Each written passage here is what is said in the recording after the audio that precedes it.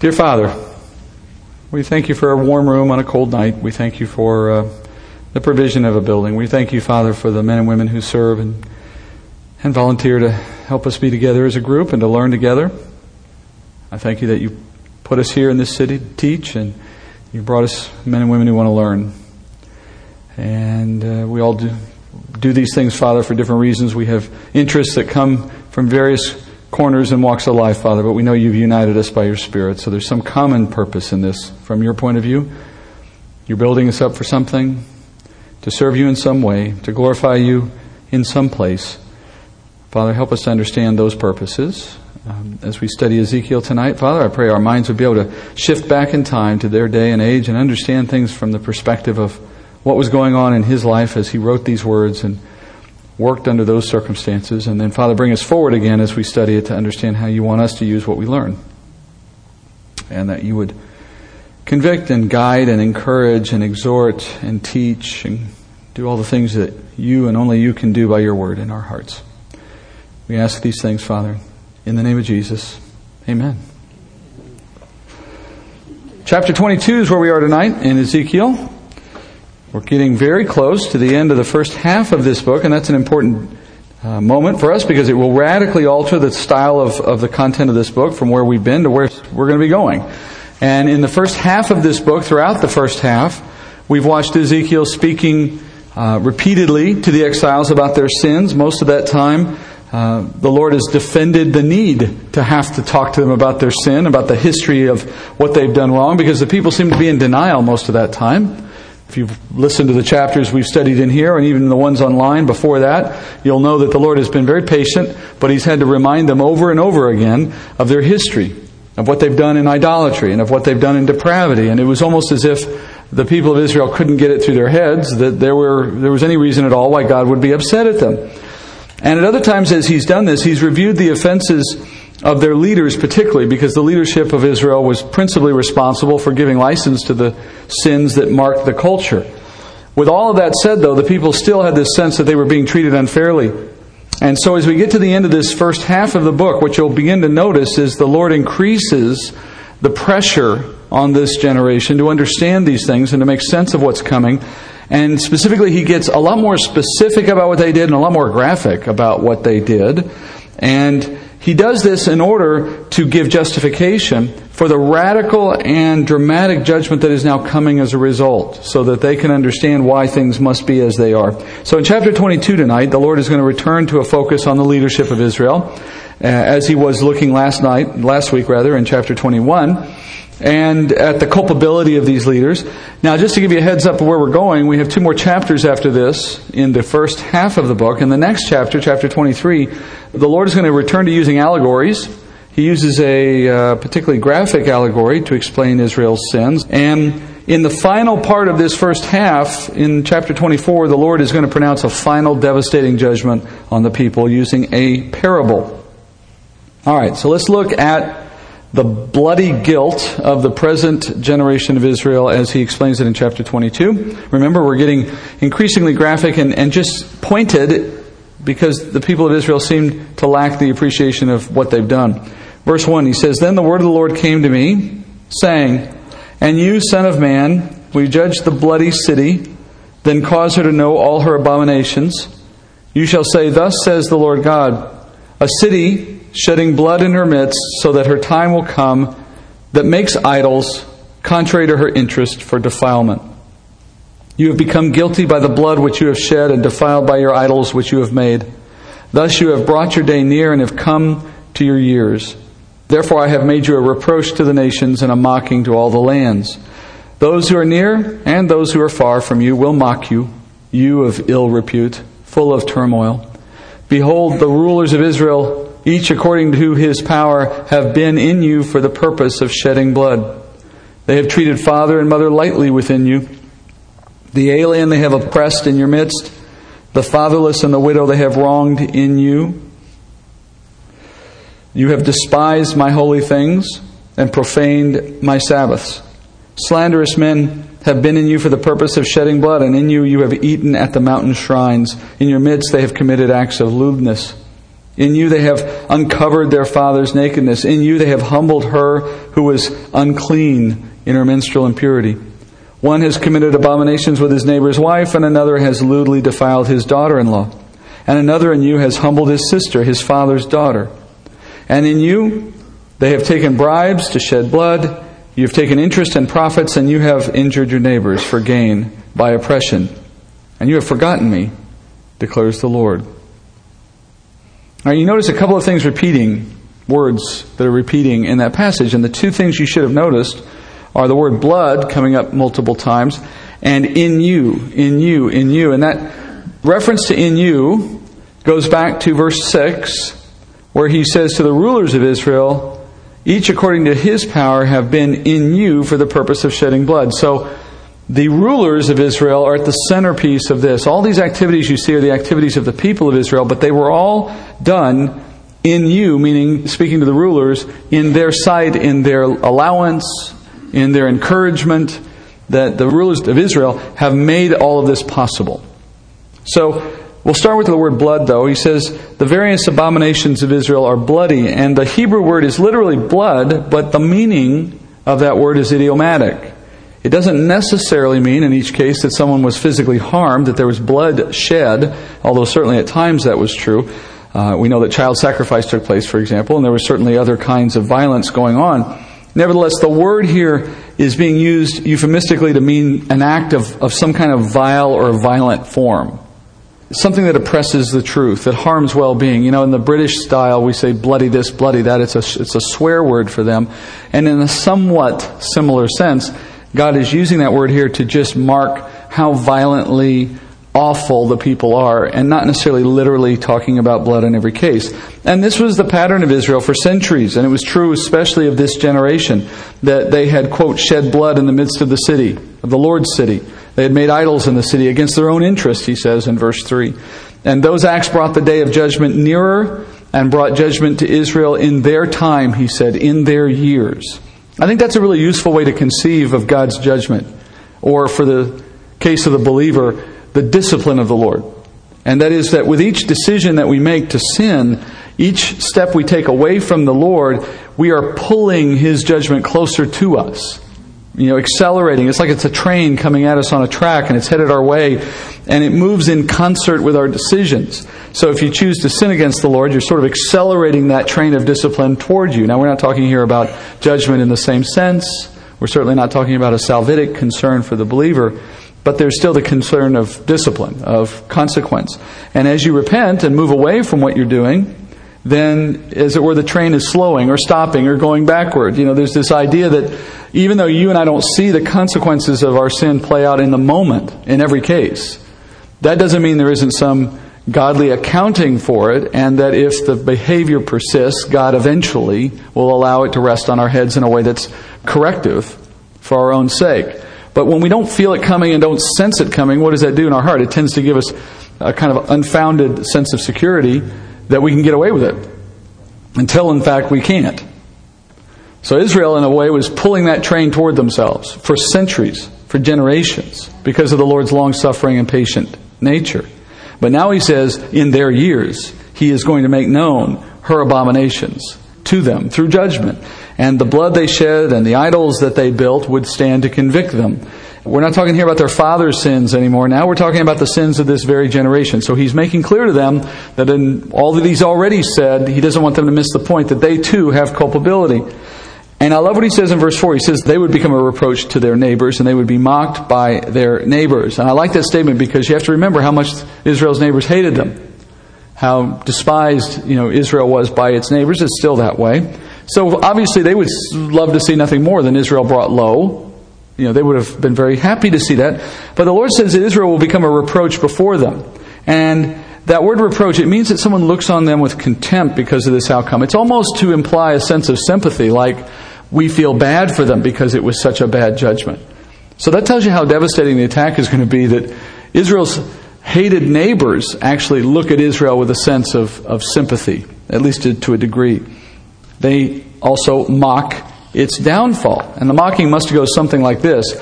here's Israel, the nation that claims to be God's people and claims to be protected by God and have the advantage of that relationship. And now look at them. They're being devastated by that very same God that they hold in such honor, or say they do.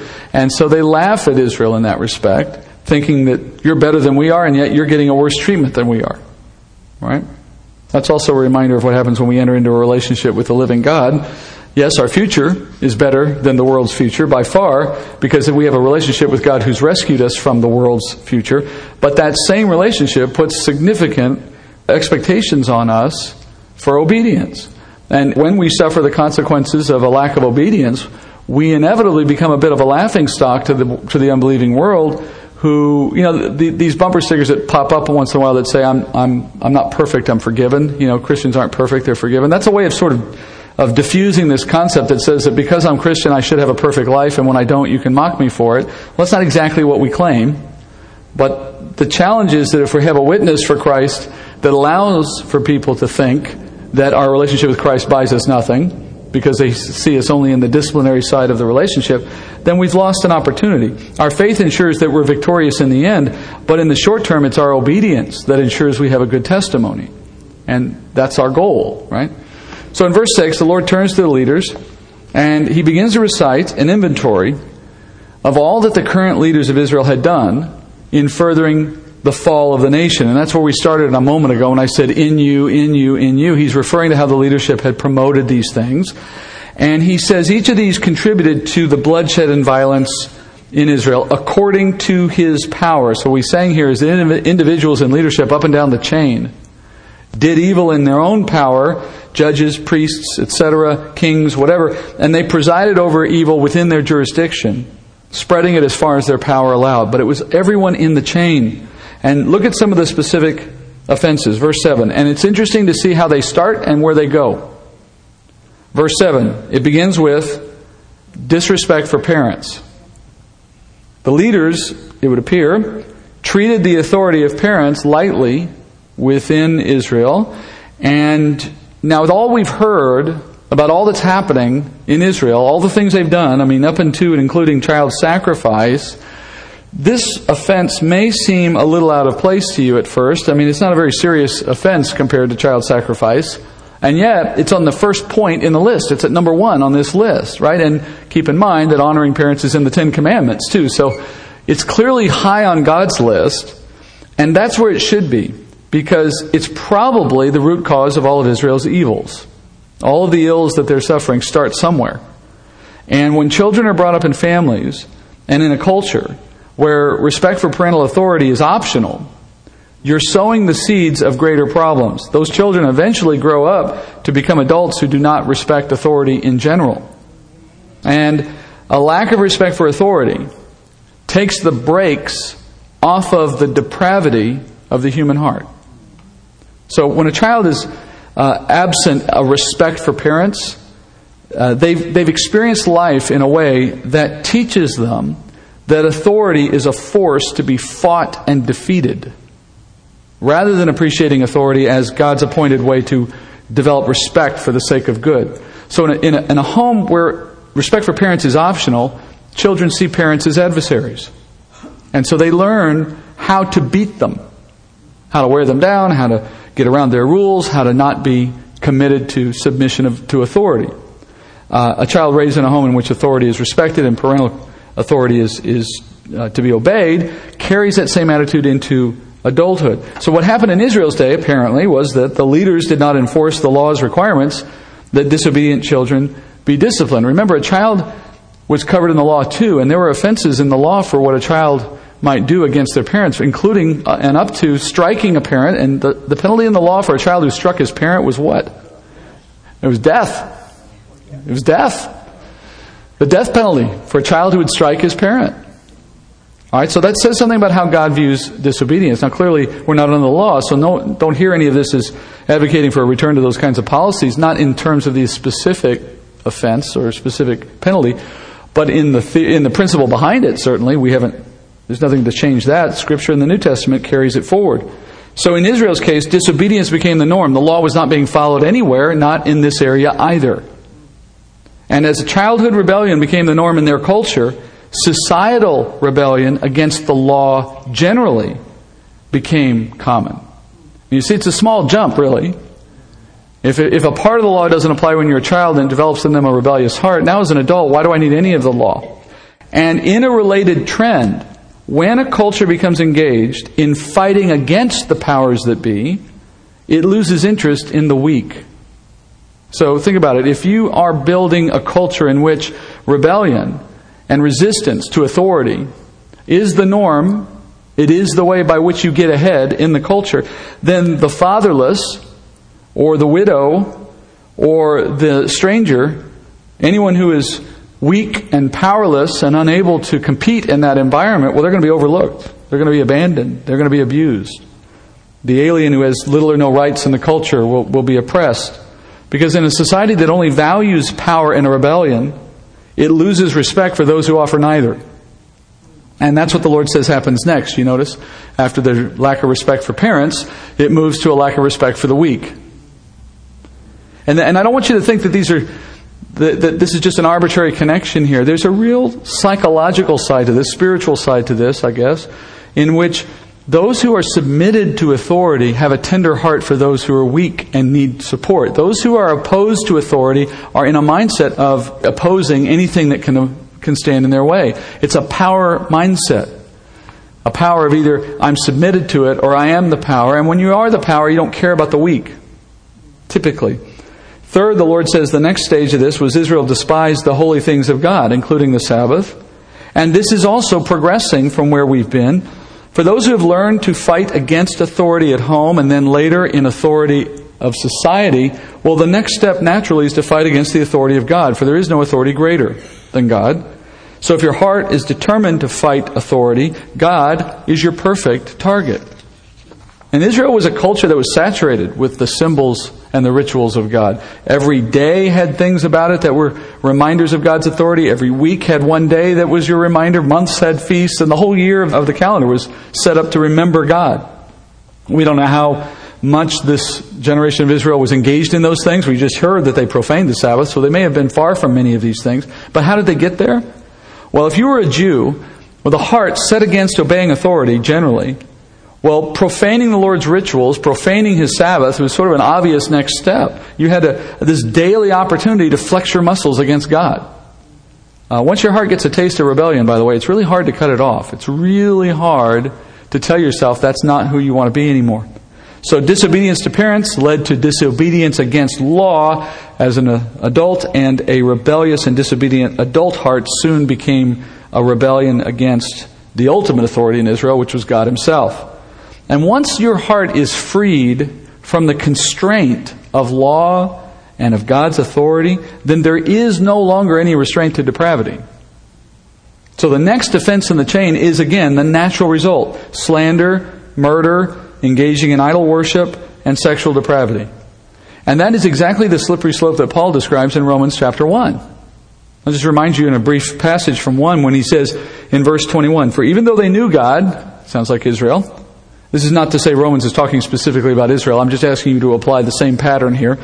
"For even though they knew God, they did not honor Him as God or give thanks, but they became futile in their speculations, and their foolish heart was darkened. Professing to be wise, they became fools, and exchanged the glory of the incorruptible God for the image in the form of corruptible man, and of birds, and four-footed animals, and crawling creatures," idolatry. "Therefore God gave them over in the lusts of their heart to impurity, so that their bodies would be dishonored among them." And that's that next step of sexual impurity and other like sins. So, in all of the things that we're reading here, it's all coming in you, that is, in the leadership of Israel, a kind of permissive culture. And in that permissive culture, starting in the family, moving to society, moving into the religious side of Israel, people start becoming authorities to themselves. You remember the phrase from Judges, everybody did what was right in their own eyes. It comes to that. And turning from true authority led people to start establishing their own authorities in the sense of idolatry.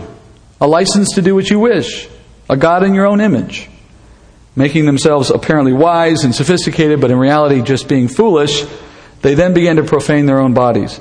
And ritual sex, meaning sex that's part of some kind of religious festival or religious observance, was the height of Canaanite worship practices. And this is no surprise to anybody, but that naturally attracted Israel's interest.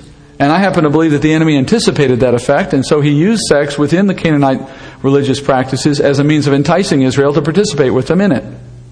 Douglas Stewart said this about Canaanite worship practices. I found this an interesting bit of background. He said, ritual sex was another great attraction of idolatry. Most of the ancient Near Easterners believed that all things that came into being were born into being. That's a major tenet of their belief system. So they believed that not only were animals born, but also plants were born. And what was born into being, they believed, started with sex on the part of the gods, specifically Baal and Asherah, the god and goddess of fertility. They also thought that if a person bringing an offering to Baal or Asherah had ritual sex with a prostitute at the shrine as part of the worship, that would help stimulate the divine powers of nature to have sex as well, and that would produce more animals and more crops and so on. So, as he goes on to say, as outlandish as that sounds to us, it was the pinnacle of theology among Canaanites. That was literally what the Israelites were accepting at Baal Peor. So, that's the idea of fertility. I have sex with a prostitute in a shrine, and that entices the gods to join in, and then every time they have sex, it produces something in nature for us. I mean, it's just a lie of the enemy that says have sex. So naturally, as their sexual practices degenerated within the culture, it just became a free-for-all sexual lust experiment within the culture. You notice some of the things he says followed. They uncovered their father's nakedness, which would indicate fathers engaging in these ritual sexual activities side by side with other family members. Women, he says, put into service to men even while in menstruation, which was against the law and considered abhorrent.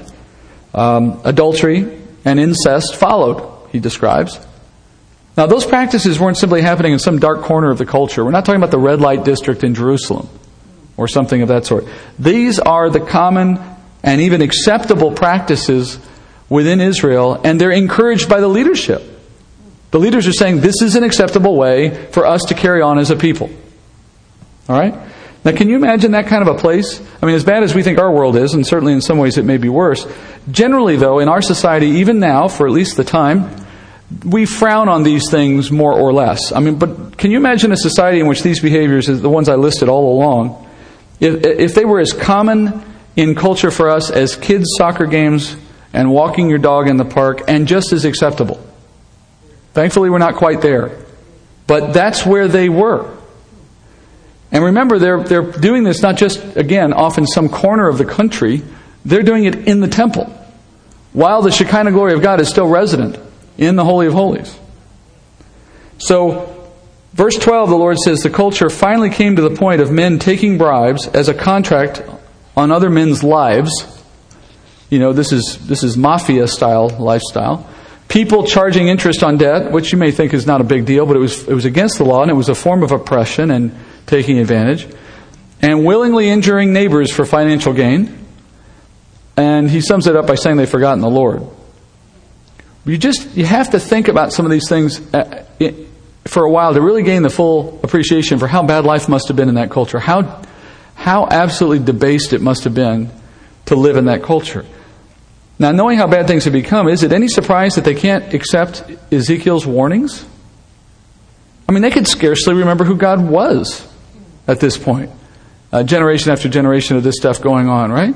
It's been literally generations since this people have ever truly experienced His presence, seen it at work, or worshipped Him properly. And as I said, meanwhile, His glory is still in the temple. It's just literally a few feet away from ritual sex and idolatry. It's a wonder the Lord didn't strike the whole nation down, generations ago. So now as He's speaking to them, the words that He speaks, from up to this point anyway, have hardly made a dent into their hard hearts and hard heads. But the grace of God is evident in this story in the very fact that He keeps trying. That He's pursuing His people despite their disinterest in Him. And getting their attention for His words is His goal. And it begins now by stripping them of their unholy gain and of their depraved practices, moving them to a state where their heart will finally be receptive. It's one thing to give a bunch of words as He's done through Ezekiel, and yet we know they're not getting anywhere with the words, but He's going to back them up with a show of power that makes the words relevant to them. The conversation now moves to using a metaphor to demonstrate how he is going to melt their hearts to the point where they do understand these things properly. And that's where we go now. Verse 13, he says, "Behold then, I smite my hand at your dishonest gain, which you have acquired, and at the bloodshed which is among you. Can your heart endure, or can your hands be strong in the days that I will deal with you? I, the Lord, have spoken and will act. I will scatter you among the nations, I will disperse you through the lands, and I will consume your uncleanness from you. You will profane yourself in the sight of the nations, and you will know that I am the Lord." All right, this is just a prelude to the metaphor that we're about to launch into. But he says to the leadership, you found a lot of ways to profit from all your lawlessness, but you're going to see all that dishonest gain stripped away. Now, practically speaking, we know that he was stripping through the process of that big dramatic invasion of Nebuchadnezzar on the third wave. I mean, the city's wiped out. The people are either killed or hauled off into captivity. They got nothing left. And then the land is left fallow for 70 years. Anybody who knows anything about farming knows that if you leave a land unused for 70 years, it's going to be a serious fixer-upper when you come back. It's not like you can just roll right back in and plant again, right? It's going to be overgrown and not useful. So he is stripping away everything of value from the people that they accumulated through their dishonest gain, and he's going to humble their evil hearts. And he asks them, rhetorically, if they think that their proud, hard hearts can endure what he is going to bring against them. And the answer is obvious, or it should be obvious to anyone who entertains the question. But can anyone withstand what the Lord is prepared to bring against someone who is not getting his word, but he needs them to give him their attention, to get their attention, to soften your disobedient heart, to bring someone into submission? I mean, God is amazing in what he can come up with. And is there anyone who can withstand it? I mean, the answer is obvious, right? It's worth remembering that should we entertain a season of disobedience in our lives, you can't beat the Lord. You can, as Lincoln once said, right, you can fool all the people all the time, or some of the people all the time. I can't even remember it now. What's the one thing you can't do? Fool all the people all the time? Right? Well, the one thing you can't do is fool the Lord. And in his patience and in his long-suffering nature, he may give us enough rope that we do a really good job of hanging ourselves. But eventually, he gives us the rod. Eventually, he brings us under the rod. And when he does, he asks that question, do you think your heart can endure? Do you think you'll be strong in that day? The foolish think that they will either never be held accountable or they can stand up to God when that day comes. That same foolishness is what caused them to rebel against God's authority in the first place. And now it's deceiving them into thinking that there'll be no consequences. But when they inevitably do come, they won't stand. That's his point. So the Lord promises, I will disperse you. He's told them this before. And he says, I'm going to do this so that I can consume your uncleanness. Now, when he says that, consume their uncleanness, he's referring to the way that he is going to use the events of this dispersion to remove idolatry from the nation. We've talked about this, I know, before. And so I won't repeat that. It's just as simple to say that because of this dispersion, they're not going to go back to idolatry. It's going to work. But then he adds that in their desperate circumstances, Israel would profane themselves, he says. So in other words, he says, as they turn back from idolatry while in captivity, they will be unable to abide by the requirements of the law because of their captivity. It's kind of a catch-22, right? He's going to strip them of everything such that they will have nothing left but God and the law, and that will encourage their interest to repent and come back. Only in that set of circumstances, at least for a time, they won't be able to come back. Not in the full sense of the law. So, among other things, the people probably had to eat unclean food just to survive. Remember, Daniel at one point refuses to eat such things in captivity, and he's in the same captivity, but he was in a different situation, and he had a little bit more privilege than probably the typical captive did. But it's unlikely that all Jews were equally scrupulous about what they ate. So he's simply pointing out that they're going to be stripped of everything to the point that all they have left is their identity in God, and yet even then they won't be able to satisfy themselves in that. And in that way they'll rediscover a respect for his authority. That process of stripping away sin and of depravity and of softening a hard heart, that process, which God does to everyone to some degree, it can be well understood by a comparison to metallurgy, to the way metal is purified. And that's a comparison that you see in Scripture in various places, and it shows up here very clearly. And the Lord uses this process of purifying metal to explain what was coming and how it was going to affect the people. Verse 17. And the word of the Lord came to me, saying, Son of man, the house of Israel has become dross to me. All of them are bronze and tin and iron and lead in the furnace. They are all the dross of silver. Therefore, thus says the Lord God, because all of you have become dross, therefore, behold, I'm going to gather you into the midst of Jerusalem. As they gather silver and bronze and iron and lead and tin into the furnace to blow fire on it in order to melt it, so I will gather you in my anger and in my wrath, and I will lay you there and melt you.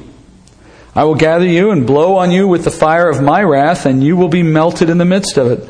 As silver is melted in the furnace, so you will be melted in the midst of it, and you will know that I, the Lord, have poured out my wrath on you. So this is an analogy that you've probably heard before. Dross is the name we give to the impurities that are in ore mined from the ground. And if you have the desired metal here of silver, as he said, or gold, or even lead, if that's your goal, then it has to be freed from the other impurities that are in the ore, like sulfur, for example, or in this case, everything that's not silver. So in a smelting process, you heat that ore up to many, many degrees, very hot, and as all the things in the ore melt, all the metals melt at their appropriate melting point, you end up with a vessel filled with molten material. And the desirable metals are typically the heaviest metals, and so they sink. And the lighter stuff comes to the surface, and those lighter parts are scraped off. A blacksmith takes a tool, and he scrapes the impurities off the surface of that molten metal. And those impurities are called dross. And he says Israel is nothing but dross at this point. And so the removal of the impurities involves this two-step process that he compares to what he's doing with them. And the two steps are simply heating and separation. Heating, separation. So when he seeks to strip Israel of its impurities, he does both things in a relative sense. First, in verse 19, the Lord says he puts them in the middle of the city of Jerusalem. Now, he's talking about the city like it's a pot. Like they've been put in a confined space like iron ore in a pot. Historically, we know that happened. The people were in the city when they were attacked by the Babylonian army, and they were blockaded in there by the army for quite some time. And it was a very horrible situation for them. They had no food, and they were entrapped, and it was a bad time. It's like being in a pot heated up. Secondly, the Lord has gathered the previous metal, the dross in the city, all the iron ore, which refers to the peoples. He says, I'm going to gather you in the city. It's like dumping iron ore in the pot. Now, Israel's sins were numerous. I mean, their dross was huge in comparison to the parts that he cared about. But the people themselves are precious to the Lord. All right, the people are the silver.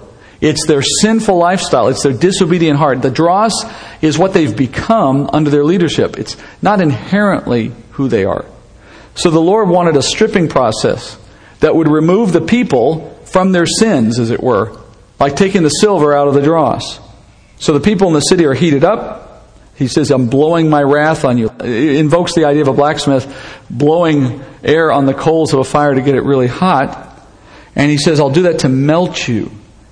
Now the heat in this analogy is pretty easy to name, right? What is heat? Well, under these circumstances, that's the siege, that's the army, that's the destruction, that's the fighting, that's the years of time spent in the city under blockade, and then the years of time spent in captivity. We would just say trial, right? The heat of a trial. And it was severe. It had to be, because these hearts really needed to be melted, and that's what he used to do it. And after the softening came, so you have the two steps, you have the heating, the melting, and he's done that in the process of the turmoil of getting them captive and taking them back into the land of Babylon. Then after the softening, the Lord has to scrape away the dross, which in this case would compare to the sins, the desires of their life that were not godly. So how did he do that? What was the scraping process? Well, first he moves the people away from the land, from the sight of the high places, from the influence of the Canaanites. And then he removed their evil leaders, who were those people encouraging them to do these things. He stripped away the leadership. And then he stripped away the priesthood, and he stripped away the temple, and he stripped away all the supporting structure that let them do what they did. And then finally, he stripped the people themselves away from the ability to follow their lusts, because they were now limited in their captivity. They could not go and do and say what they wanted. And in that situation, as desperation takes hold, when you're under those kinds of constraints and pressure and heat, as the analogy would suggest, you start to look for relief naturally. And people in those sorts of circumstances, particularly people who have a relationship with God, even if it's at a distance, will naturally start looking again to Him. That's where you get adages like there's no atheist in a foxhole. Not true, but it conveys a similar idea that in times of pressure and need and desperation, people suddenly, get some Jesus in them, as people might say. And in this case, what was left after this process was something pure and holy and obedient to God, at least in the outset of things, at the beginning of things. And if you want a comparison of this is homework. Take what you just read in this chapter and compare it, put it side by side with what you read in the first chapters of either Ezra or Nehemiah. And look at the heart of those books, what the people were thinking and saying, how Nehemiah reacts to the thought of his city in disrepair, how Ezra and the people react to the sight of the foundations of the temple, how the hearts of those people are 180 degrees different than the hearts of the people you're hearing about here. Their hearts are wounded over saying God's name and temple in disrepair and so on and so forth. So there's clearly something that has changed in those 70 years in their heart. That's what the Bible means when it says the kindness of God leads us to repentance. Now you may be asking yourself, well, where was the kindness of God in this? I didn't see a lot. Well, the phrase does not mean God is nice to us and that's why we come back to Him. And if you want a proof that that's not how it's meant, in other words, that's not the way it actually works, I want you to try to just be super, super nice to your 4-year-old and see how effectively that makes for good discipline. See how effective that will be in encouraging their obedience. Just be nice to them and kind to them in every circumstance. We know that's not exactly how it works, right? When the Bible says it's the kindness of God that leads us to repentance, Paul means it that as the Lord allows us to experience the desperation created by our own rebellion, it produces a desire for relief from the effects of our sin, and in that process, our heart comes to see obedience to God as a preferable choice to what we now have. It's kindness that God brings us through the trial to produce that outcome. Where before, we may have thought that God's holiness and His law and His constraints, if we thought of it that way, His constraints on us, it seemed like something we ought to fight against. Now, under our circumstances, we see them as a blessing. And that's the point of heat and separation. It puts us in a set of circumstances in which a turning to God is the preferable outcome. And here's the best example I can offer you. It's the one Jesus offers us. It's the prodigal son in Luke 15. That son's trial in the pig's mud led him to appreciate his father's kindness from a distance. Luke 15:17, it says, "But when he came to his senses, he said, 'How many of my father's hired men have more than enough bread? But I am dying here with hunger. I will get up and go to my father and will say to him, Father, I have sinned against heaven and in your sight. I am no longer worthy to be called your son. Make me one of your hired men.'" So his poverty and his loneliness was his heat, his pressure. And his desperate circumstances stripped him of his pride and his arrogance and his defiance against his father's authority. And it was at that point the son came to his senses in that he became a new man, precious again to God, pure again in his heart. And where before his father's authority and provision, which was always there, it was seen as something to be resisted and rejected and run away from. I mean, his father hadn't changed. His father never changes in the story. Same guy in the beginning as he is in the end. But now the son, because of his desperate circumstances, he has now come to appreciate the father's authority as a comfort to be respected, not as a force to be fought against. And that's the nature of rebellion, by the way. The nature of rebellion sees authority as something to oppose, as opposed to something that you benefit from. And that's how the Lord brings our heart into repentance. It is the kindness of God. So there's a phrase I would add to what Paul says to make the whole thing come together for us. It is the kindness of God to take us through trials of discipline so that we would be led into repentance. It is not the kindness of God per se. It's not God being nice to us that leads us to repentance. It's the kindness of God in all that He is willing to do that results in our repentance. And He is kind in the fact that He attends to us at that level, will bring us through things to that degree, rather than just write us off and let us go. Right? It's the kindness of God in that sense. And that's what He's doing here with His own people. I mean, another way to say it is, he is going to an awful lot of trouble to get Israel back to himself. He had to bring a whole army down 3 times, no less. He's got to spend 70 years in captivity. He's got to let them come back again. I mean, obviously he is working hard for their sake. All right, so now to end the chapter, the Lord directs the blame for all of this, once again, squarely at the leaders who have made it possible for the people to stray so far. Verse 23. The word of the Lord came to me, saying, Son of man, say to her, you are a land that is not cleansed or rained on in the day of indignation. There is a conspiracy of her prophets in her midst, like a roaring lion tearing the prey. They have devoured lives, they have taken treasure and precious things, they have made many widows in the midst of her. Her priests have done violence to my law and have profaned my holy things. They have made no distinction between the holy and the profane, and they have not taught the difference between the unclean and the clean, and they hide their eyes from my Sabbaths. I am profaned among them. Her princes within her are like wolves tearing the prey by shedding blood and destroying lives in order to get dishonest gain. Her prophets have smeared whitewash for them, seeing false visions and divining lies for them, saying, Thus says the Lord God, when the Lord has not spoken. The people of the land have practiced oppression and committed robbery, and they have wronged the poor and needy and have oppressed the sojourner without justice. I searched for a man among them who would build up the wall and stand in the gap before me for the land, so that I would not destroy it, but I found no one.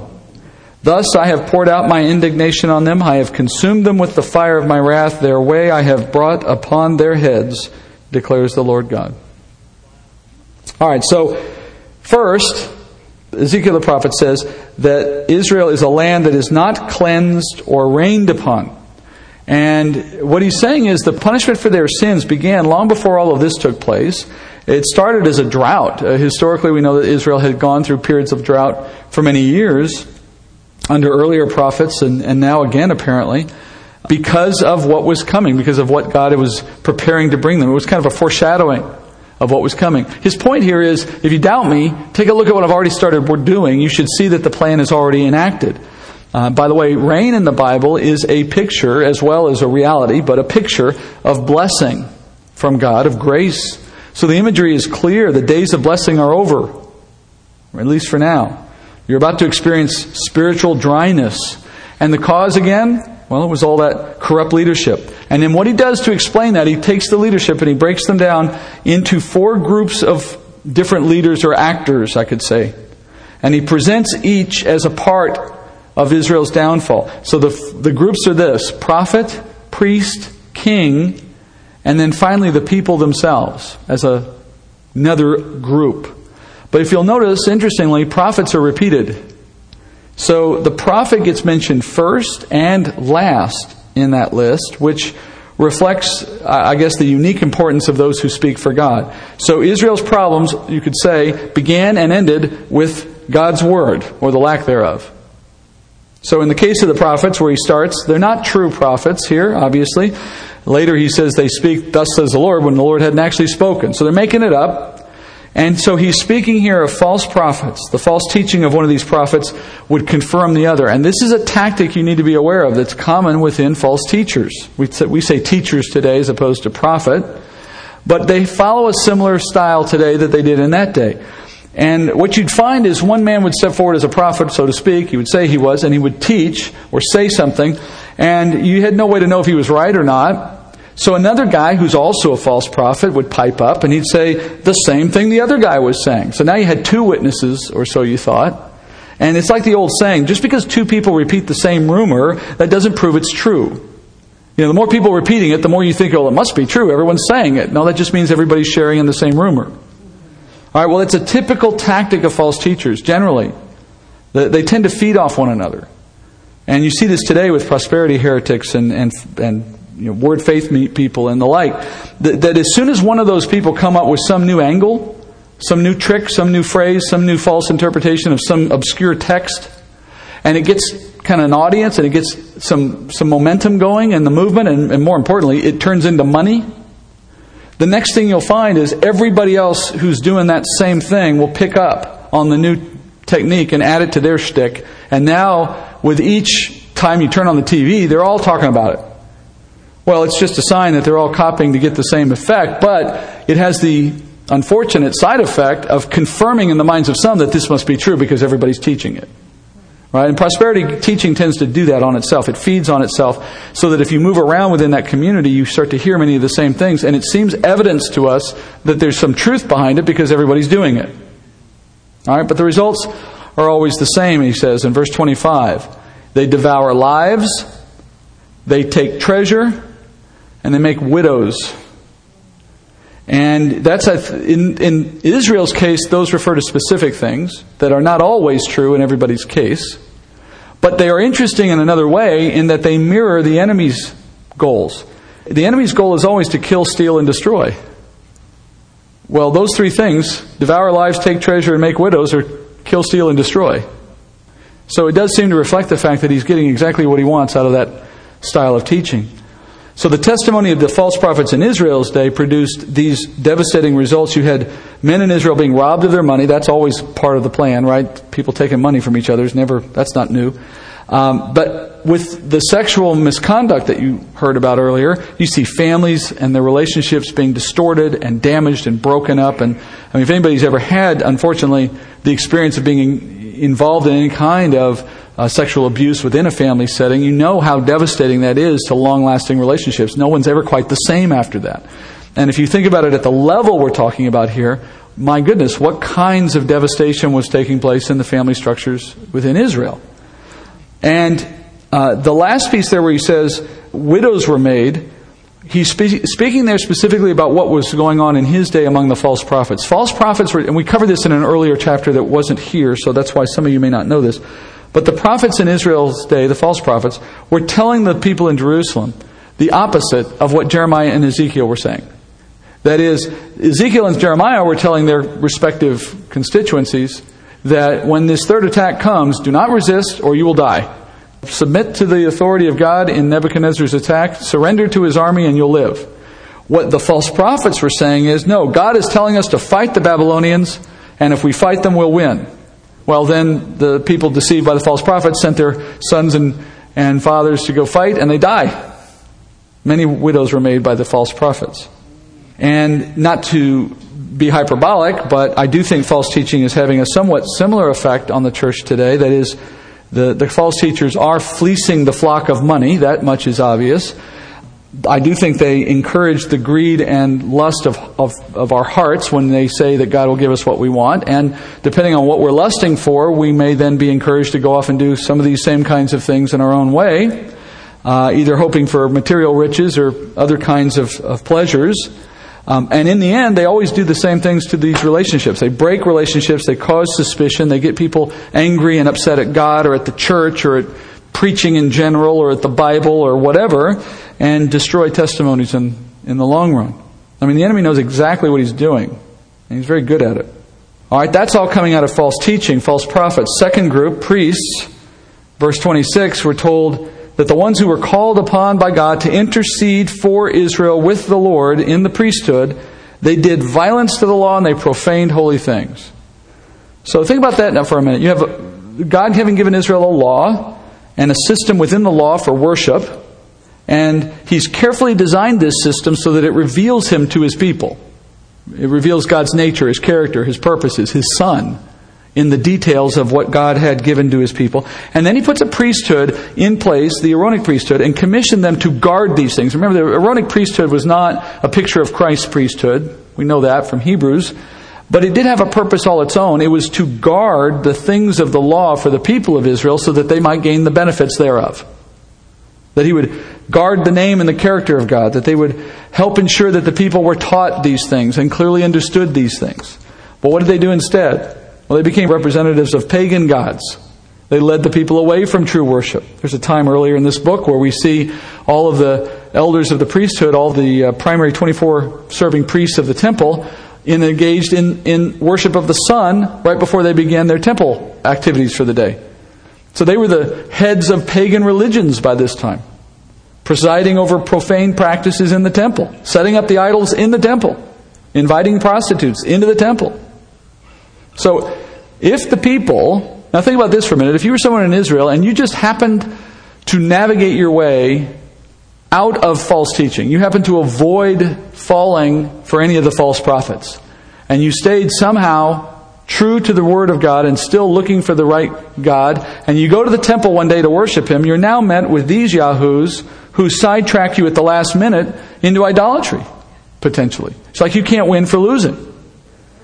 You came looking for the true God, and the priesthood that was there ostensibly to help you do that directs you off into something else. It's all part of the conspiracy that God said was enacted by all of these groups working together. Now, we don't have priests today, not in this sense. No man or woman intercedes to God on our behalf. We are all part of a priesthood, the Bible says. We all have direct access. Remember, the word priest just means an intercessor.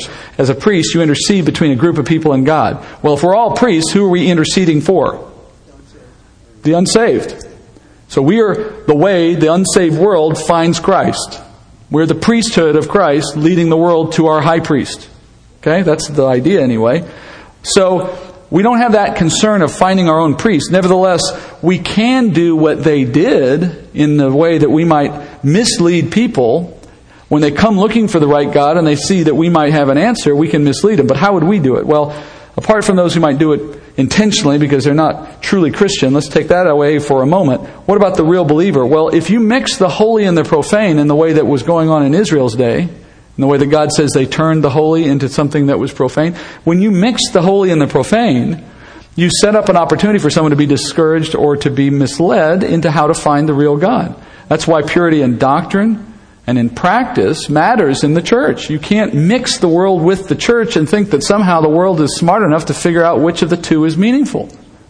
You can't mix Scripture and what it says to do with worldly notions of what the world says to do, either in business or in psychology or in some other discipline of the world's thinking, and assume that because you mix them, they get better. People come to the church, presumably, to find the truth about God, and anything we do within that context that steers people away from the truth of God in the Word is a mistake, and we're going to be held accountable for it. And that's what the priesthood did in a much more egregious way, obviously. But we can fall prey to the same problem if we're not careful, because we're the priesthood for the unbeliever in the world today. God has asked us to play that role. Thirdly, in verse 27, the Lord says that the princes of Israel, now that's the kings, of course, the nobles, the word in Hebrew is literally nobles, they're like wolves tearing at the prey because they encourage the bloodshed and the destroyed lives to gain riches that mark the culture. You know the saying, right? Power corrupts and absolute power corrupts absolutely. So you had these absolute powerful men who should have put the needs of the people and the nation first, and what they did instead was they supported their own interests in that role. And God's expectation for anyone that He has in authority over His people is that we would put the needs of the people over our own needs. But I'll tell you, not just as a pastor, which is not a very powerful position as they go, but it doesn't matter. It doesn't take much. When you have any kind of position of authority, you will always have temptation to use that power for your own advantage. You can never tell yourself, I don't have that problem. At every turn, there's an opportunity to take home a pen from the office. There's always some thought that says, I can do this because no one will care. In Israel, the corrupt kings were willing to condone or engage in murder in order to become rich. Well, you don't get to murder overnight, but it doesn't start there. One day you take a pen home from the office, the next day you're killing people. All right, that's what you need to understand. In verse 28, we hear that those false prophets come up again now, but it's in this context, I think, of princes that they were the ones lying in support of the king, and probably to share with him in his favor and his riches. So here again, it all begins and ends with what the prophets say. So the enemy has used these men, these prophets, so to speak, to corrupt God's people. And as he did, Satan must have assumed that his plan to destroy Israel and thereby prevent the Messiah was going splendidly. He had all segments of authority on his side. He was completely corrupting the people. They looked nothing like what they were supposed to be in terms of how they lived and behaved. And if Israel could be absorbed into idolatry to that degree, well, then the Messiah would have no one to receive him when he came. I mean, it would just completely stop the plan of God. At least that's his hope, right? But the Lord has always used Satan in a way that lets Satan do what he thinks is the thing he gets, and God turns it into what he needs, right? So Satan is directing the idolatry and all the rest in the nation, which is going to lead God to use Babylon to attack his people, to correct the heart. Well, Satan is the one who stimulates the hearts of the Babylonians to come in and destroy God's people. In the attack, it's a refining outcome. In Satan's mind, it's the last straw to destroy God's people. It's the very same way that God used Satan to destroy Christ, thinking that was going to be the end of it through Judas, and it became the means to his own end. All right? He's always one step behind. And then finally, the fourth group. These are the people. The Lord says in verses 29 and 30, that the fruit of these corrupt leaders was a people who lacked mercy or love. They rob, they oppress, they have no compassion on the needy or the stranger. Those, I would argue, are the traits that you'll find common in any group of people who have taken their eyes off the Lord. Long enough. When you're not walking with the Lord, to varying degrees you become untrustworthy, unloving, and unkind. Your heart starts to rebel. And it starts in this way of we saw already, where you rebel first against the authorities in your life, then you rebel against God as the ultimate authority, and unless and until He brings you back by His kindness through some kind of disciplinary process, you just keep moving in that direction. There's nothing to pull you back. In Ezekiel's day, the Lord says He looked for one person. I love that phrase. He looked for someone to stand in the gap, right? To take the place of these bad leaders. It's all in the context of leadership. So a man, I mean, he doesn't say, I want an army of men, I want a people. He says, I want one man. That indicates he's looking for a leader. He's saying, is there anyone in this country who could take the role of leadership and in taking that role, correct this problem, bring the people back to me? And he says, I searched, I found none. Now, that statement is hyperbolic. It's spoken for effect, because obviously the Lord doesn't need to go searching. He knows everybody's heart. He knew whether he had one or not. So the whole idea of a search is itself hyperbolic. He didn't go around checking. Okay? And furthermore, I should add, he has got Daniel, he's got Ezekiel, he's got Jeremiah. And by the way, Daniel is a pretty good leader. It's going to turn out to be, right? So obviously those men could have stood in the gap. They were at least, let's say, worthy to do it in the way God has raised them. So he's not saying there's literally no one who's eligible, nor is he saying, I've looked and I'm surprised I can't find anyone. That's not what he's saying. What he's saying is, the point is this: the nation had strayed so far from a point in which they respected God and followed God that no man had the ability. It was literally impossible for a human being to take a role in Israel that could tame their hearts. This was beyond an ability of any human being to do. That's the point.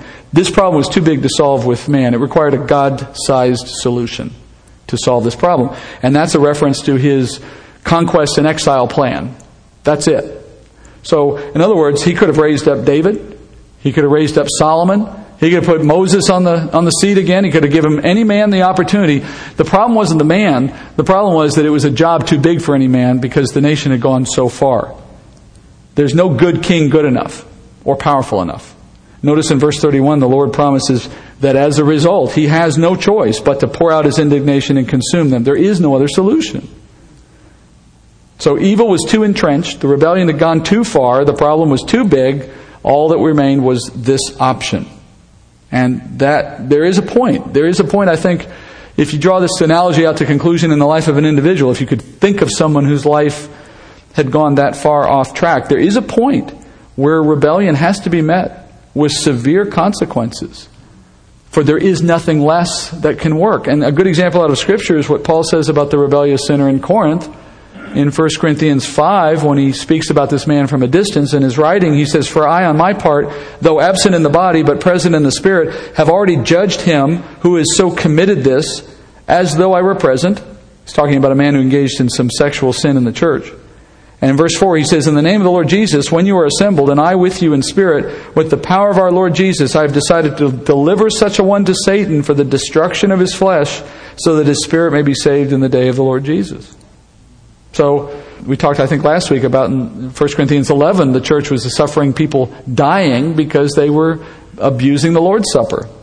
So, at some point, the Lord is not above ending someone's physical life early relative to what we expected, in order to make a point about the consequences of sin to others, and in a way to mitigate against their own self-destruction. I use an analogy when I think of this in the way God does it. I think of it like a coach with a team in which you got a player on the field who's hurting the team.